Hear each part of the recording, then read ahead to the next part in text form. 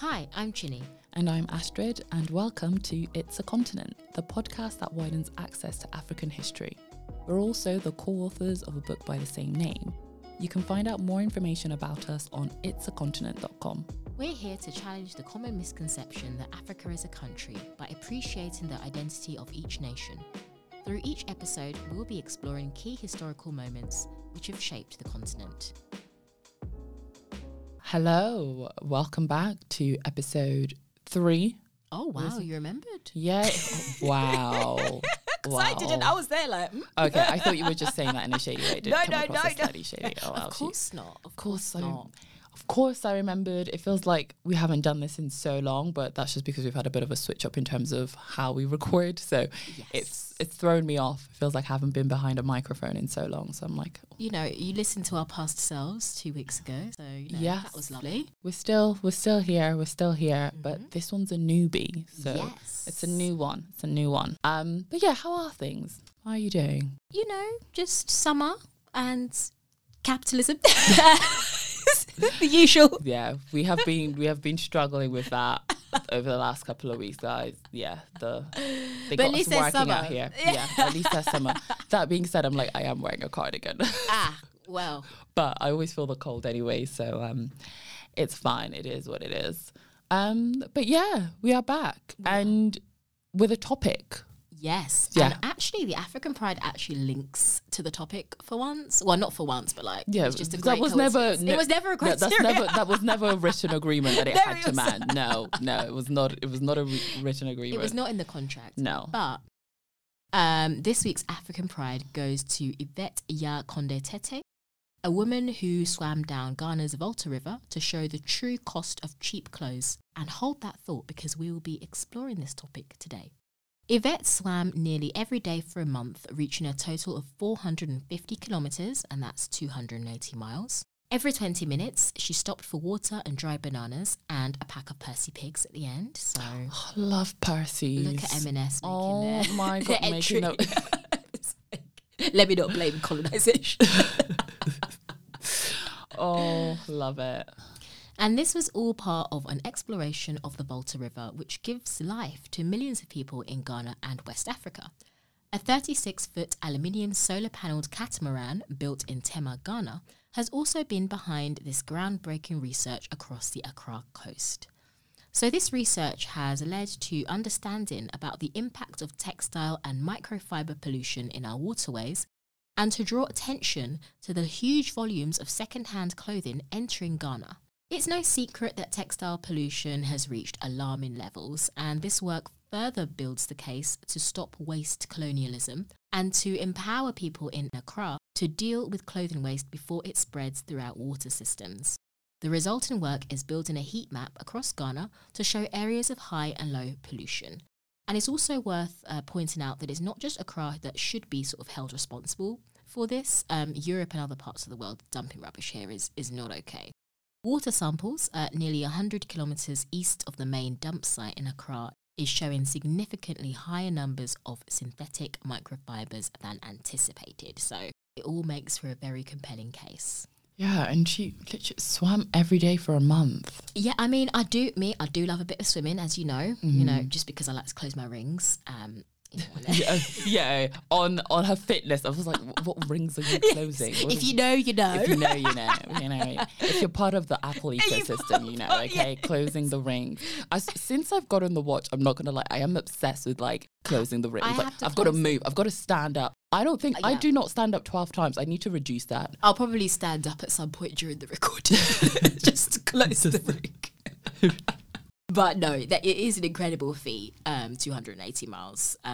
Yeah, especially also from a black woman, just because they have the whole stereotype about black people not swimming. Mm-hmm. So it's really good to see her like countering multiple stereotypes at the same time. Yeah, no, this is great. And just to kind of bring to light the issues as well, which I know we're going to be discussing in today's episode when it comes to fast fashion.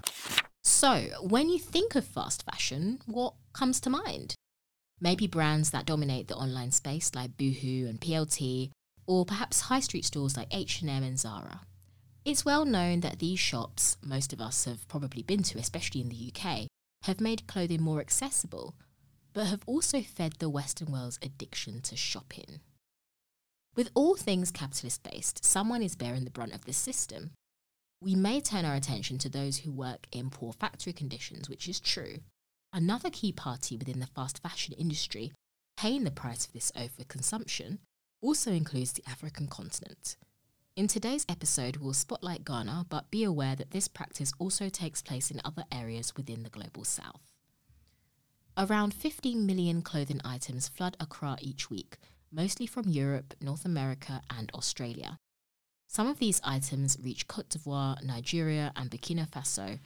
But where do all these items actually end up? One of the main places that they arrive is Kantamanto Market in Accra, Ghana. How did we get here? During the explosion of fast fashion in the late 20th century, however, this has meant that clothing quality has reduced, meaning that the clothes last for a shorter amount of time, and people tend to discard the clothes to buy another item rather than retain and repair. You could also link this back to colonialism, as a change in mindset led Ghanaians to adopt Western clothing, increasing demand. Once deemed as unwanted, these clothes are given away as donations or waste. Cheaply manufactured clothes sometimes fail quality control and are donated to African countries instead of making the sales rack. However, the fact remains that whilst these exports used to benefit market traders, the continued acceleration of fast fashion has meant that whilst the volume of clothing sent is up, the quality has dropped. In an interview with Forbes Africa, Michael Ofori, managing director of A to Z Shippers, said, "Things have changed quite a bit from where we started this about 20 years ago. Items were of quality. Today, we have so many fast fashion brands, the market is flooded and affecting the quality of stuff we need. The source for these items can be high street charity shops and private operators of charity shop bins. If spoiled items are sent to either of these places, it's very likely it will end up in places like Ghana. When we say spoiled, it's items that won't be able to be sold due to the poor quality or damage to the product." Yeah, just to clarify that.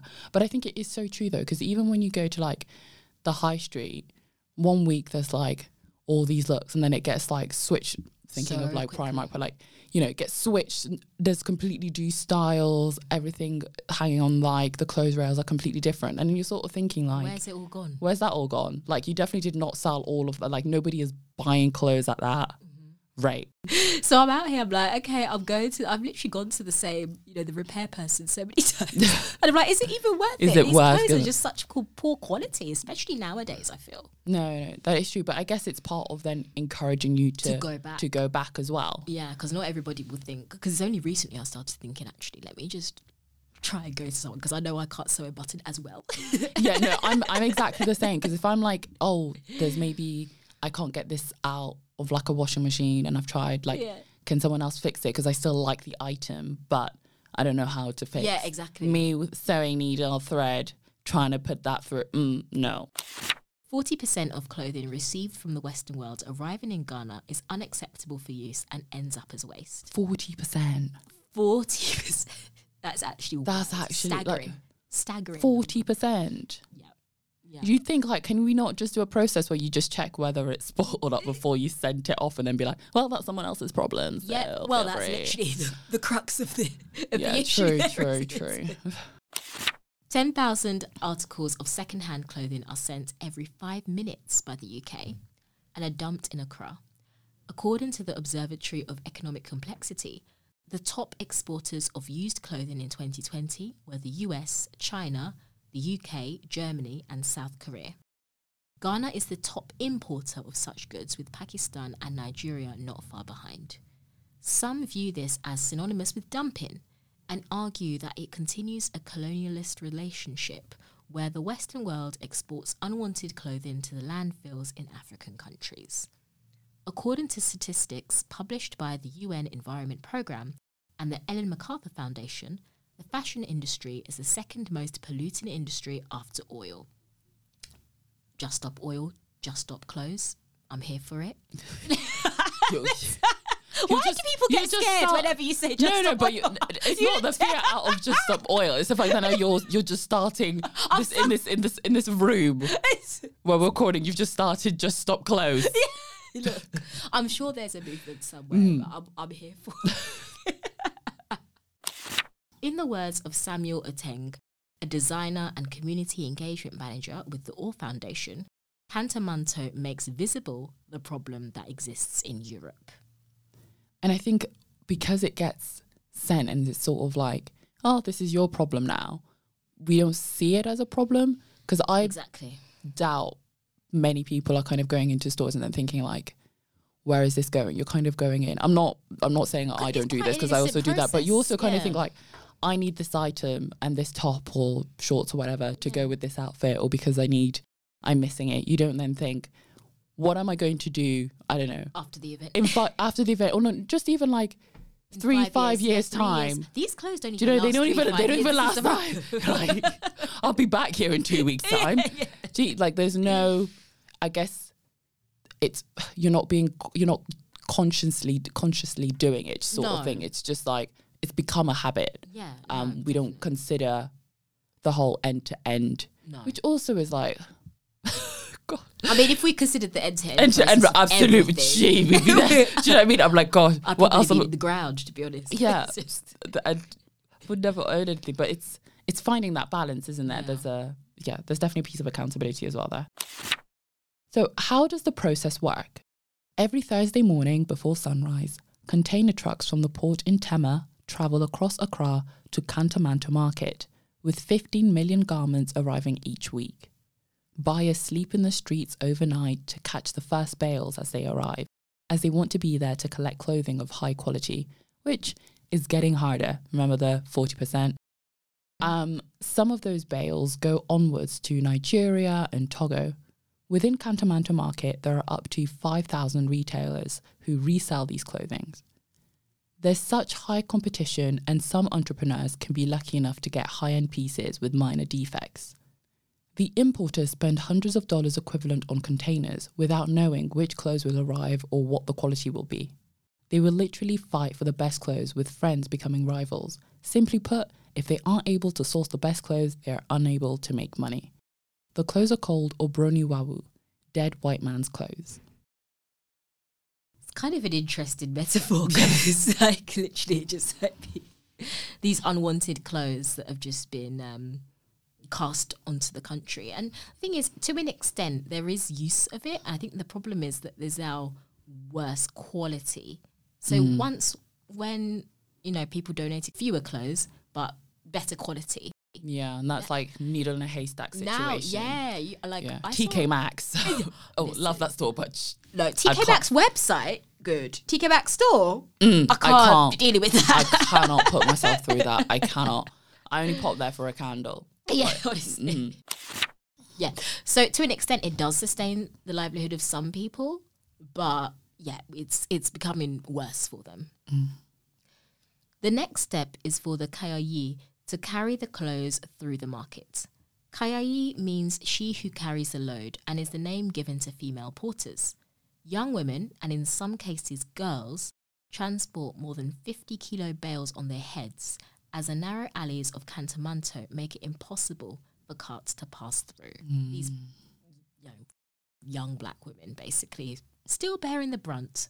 The work is incredibly dangerous, and it's for very little reward. They earn around 10 cedis, which is about 73 US cents a trip. But this isn't enough to cover their living expenses. The All Foundation carried out X-ray assessments on the women, finding that the spinal columns of 16-year-olds presented like that of a 50-year-old. Shocking. Irreversible damage to Kayayi's backs mean that bone grinds on bone, painkillers the only relief available. There have also been stories of a woman having her legs crushed, and it's not uncommon for them to fall over. And on some occasions, babies are carried around at the same time, making the work even more precarious. The effect of these imports on the Ghanaian clothing industry is significant, with a shift from traditional custom-made clothing by a tailor to westernized mass production. There's now more demand for imported clothing than locally produced items. Consumers may generally prefer this, as the clothes are ready to wear and are cheaper than the custom-made process. Yet clothing multinationals from wealthier countries have taken advantage of cheaper labour in lower-income countries to produce clothes on a mass scale and send them to the West. Then, after the item has been worn a few times, these countries send this as waste to lower income countries as cheap clothing. Not only do multinational clothing corporations maintain control over production, they also have a role to play in the product's circulation and disposal. It's actually quite interesting because we don't really think our attention is always drawn to the production and the poor working conditions. And of course, we're not taking anything away from that at all. It's just interesting because I've never not really looked at the disposal part of the process. Yeah, which is true because actually their responsibility isn't just in the creation, is if you make it. How do you dispose of it in a way that is environmentally conscious? Yeah. The issue also remains by the perception of donating clothes here in the West. How many of us have seen a clothing bin on the street and donated items, or even given items to charity shops? People think they're doing good by donating their clothes, but in fact it has a hand in harming Ghana's local economy. This is because local manufacturers can't compete with the cheap clothing from the West, but at the same time, the clothing quality renders many of the imports useless. The clothes then end up in landfill, causing further environmental harm. Around 34 million people live in Ghana, and yet 30 million garments arrive every 2 weeks. Every 2 weeks? Who is this for? Like, it's not even the people of Ghana. Like, if all of the clothes were even of good quality and they could be sold, who is even buying this? Every 2 weeks. Nobody needs... There's way too much going on There's here. way too much. It's just not... This is the thing, like, this isn't a sustainable model. Like, we have to fix it somehow. Not we, obviously. I mean, it's not my... I was like, oh, it's not me. It's not us. Like, this is a general we. In an interview with Australian Press, Accra's waste manager stated, "We have become the dumping ground for textile waste that is produced in Europe, from the Americas and elsewhere. There's also an increased fire risk, as if the textiles aren't sufficiently compacted, they end up trapping methane. Bear in mind that synthetic waste can take centuries to decompose, meaning that the rubbish is likely to remain in the city for generations. The waste is so pronounced that cattle can often be found grazing on a summit made from clothing waste." That's really sad, actually. Yeah. Just cow grazing on a piece of a top from H&M. Right. It's thought that around 60% of landfill in Accra is unwanted clothing. The effects of the textile dumping are also seen within population health. During Ghana's rainy seasons, storms give way to flooding, leading to the increased presence of mosquitoes and disease. Another added complication is the presence of textile waste on the beach. In Labadi Beach, Accra, the waste even disrupts local fishing, with heaps of clothing caught within the nets. These clothing tentacles can trap fish, choking aquatic wildlife. It's just another example of how... It's literally everywhere. It's everywhere. And it just shows how the African continent just continually disproportionately suffers from the effects of Western polluters, essentially. You know, there's always that slightly racist rhetoric where they say, oh, there's so much population, there's too much population growth in Africa, and, you know, that sort of thing. Yeah. But actually, what people are going through because of the actions of overconsumption is quite shocking. And we also see that through, weather patterns and, disruptive weather and storms, all as a result of climate change, essentially. Mm-hmm. So what can be done to fix this? Not going to actually fix it in this episode. If only. Yeah. Gosh, sometimes it feels like you're like, right, now let's try this, let's try that. It may not be as simple as calling a blanket ban on the import of old clothes from the West. This is because a significant population still relies on the import of such goods to survive. Yet at the same time, because the quality of the goods have fallen, the waste is exacerbating the environmental crisis, whilst also harming local fishing and textile industries. It may be appropriate to cap the import of damaged second-hand clothing to reduce the impacts of waste from worthless and damaged clothing. At the same time, Western consumers buy 60% more clothes than previously. So there's all sorts of points in which the pathway can be kind of amended. It's not really quite like the analogy of, when you drink through a paper straw and you think that it's going to help, but then there's lots of private jets going around. We can. But I've done my bit. Okay. I've put my wet paper straw into the recycling bin, which would not be recycled. Which should not be, because actually, when you think about it, because when they were bringing that idea out of like, okay, plastic straws not, and then you're thinking, actually, this is a small pot, but this is so small. It's so much bigger. So there is just way bigger things which would probably have a way bigger impact than me drinking through a plastic straw. Yes, I also care about the aquatic life. There is literally like policy changes that needs to be implemented. Do you know what I mean? Even like water companies around here, like just throwing sewage out in like, do you know what I mean? There are other bigger things. Lawmakers. But do you know what? Let's focus on the straws. The straws is where it's at. That is where we can make a real big difference. Honestly. Although I have gotten into like the metal, I do like the metal straws. Yeah, we're not against reusable. But well, you can't reuse them. You can't. But yeah, exactly. Another way though is actually selling your costs off directly to people. So whilst avoiding the Depop drama, I found that like not selling for profit even on sites like eBay and Depop actually is quite an easy way to get rid of unwanted clothes, because at least hopefully it is going to a human. I think it's making sure that it's going to a person. Not that, I think the point you made around charity shops, that is still, that's still valid. It's still valid, but I guess it's also knowing that by also doing that, it has the potential of, they're not going to sell absolutely every item. They're not going to sell clothing that shouldn't really be sold. If you wouldn't sell it on eBay or something, don't give it to the charity shop. Don't give it to the charity shop, yeah. But there was like, I told you about that charity that I found near me, whereby, and it's worth doing and just doing your research when you are looking at like where to give kind of what to do with kind of clothes that no longer fit or you no longer want to wear or whatever. And basically what they do is like, if someone is in need, so they've like lost their job or they're having certain challenges and they can't afford like, I don't know, shoes of a certain size, they then get sent to this charity who will kind of take the GP or whatever, will send in your sizes. They will then say, these are the clothes that we have in that size and you can come in and choose. So, as you said, similar to eBay, it's directly going to a person and stuff is really, is key. No, definitely. In a survey conducted 6 years ago, 1 in 3 women considered garments old if worn just twice. I'm sorry, but where do they get these people? Twice. If no one sees me in an outfit, it doesn't count anyway. I still have the first hoodie I bought for my first paycheck. I still wear it to this day because it is a banging hoodie. Well, I don't think anybody else thinks that, but I don't care. But the sentimental, I think I get too sentimental with clothes. So I keep a lot of them, but I still have my first hoodie. And that was like 16, 17.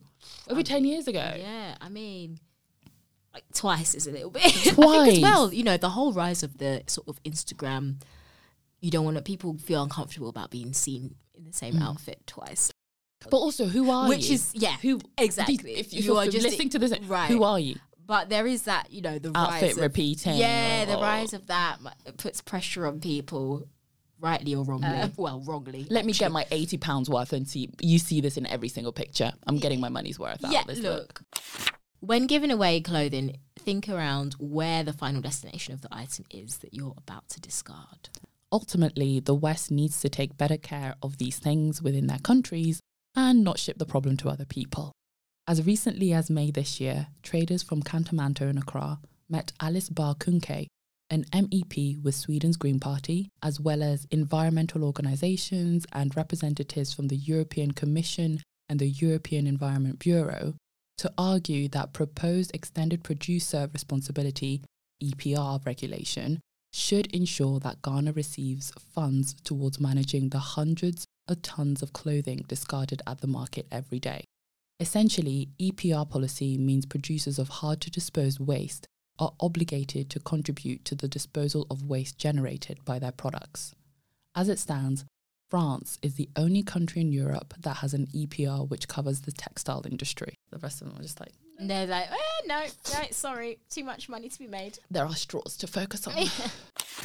The fee paid by clothing producers is low at just 6 European cents, 5 pence for each item, and the funds raised don't follow exports to countries like Ghana, who suffer the consequences of overproduction and overconsumption in wealthy countries.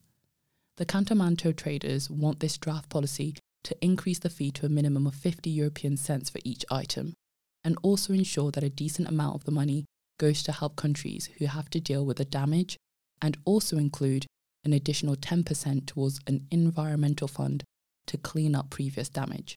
The All Foundation is also calling on clothing companies to disclose the volume of garments produced each year and commit to reducing that by 40%. I think that's probably that would be the biggest kicker. Yeah. Because if we think about show us your receipt, show us how much you're they'll be embarrassed. Yeah. No, it's true, because then I think that would help people to kind of be like, if they had to put a report together every year, it'd be like, this is how many clothes we actually created this year, different looks, different. And when you think about it, you're like, I think it will be crazy. Yeah. Because you're not selling all of that. There's no way. Like, yeah. Overproduction for who? Yeah, I'm just a bit lost here.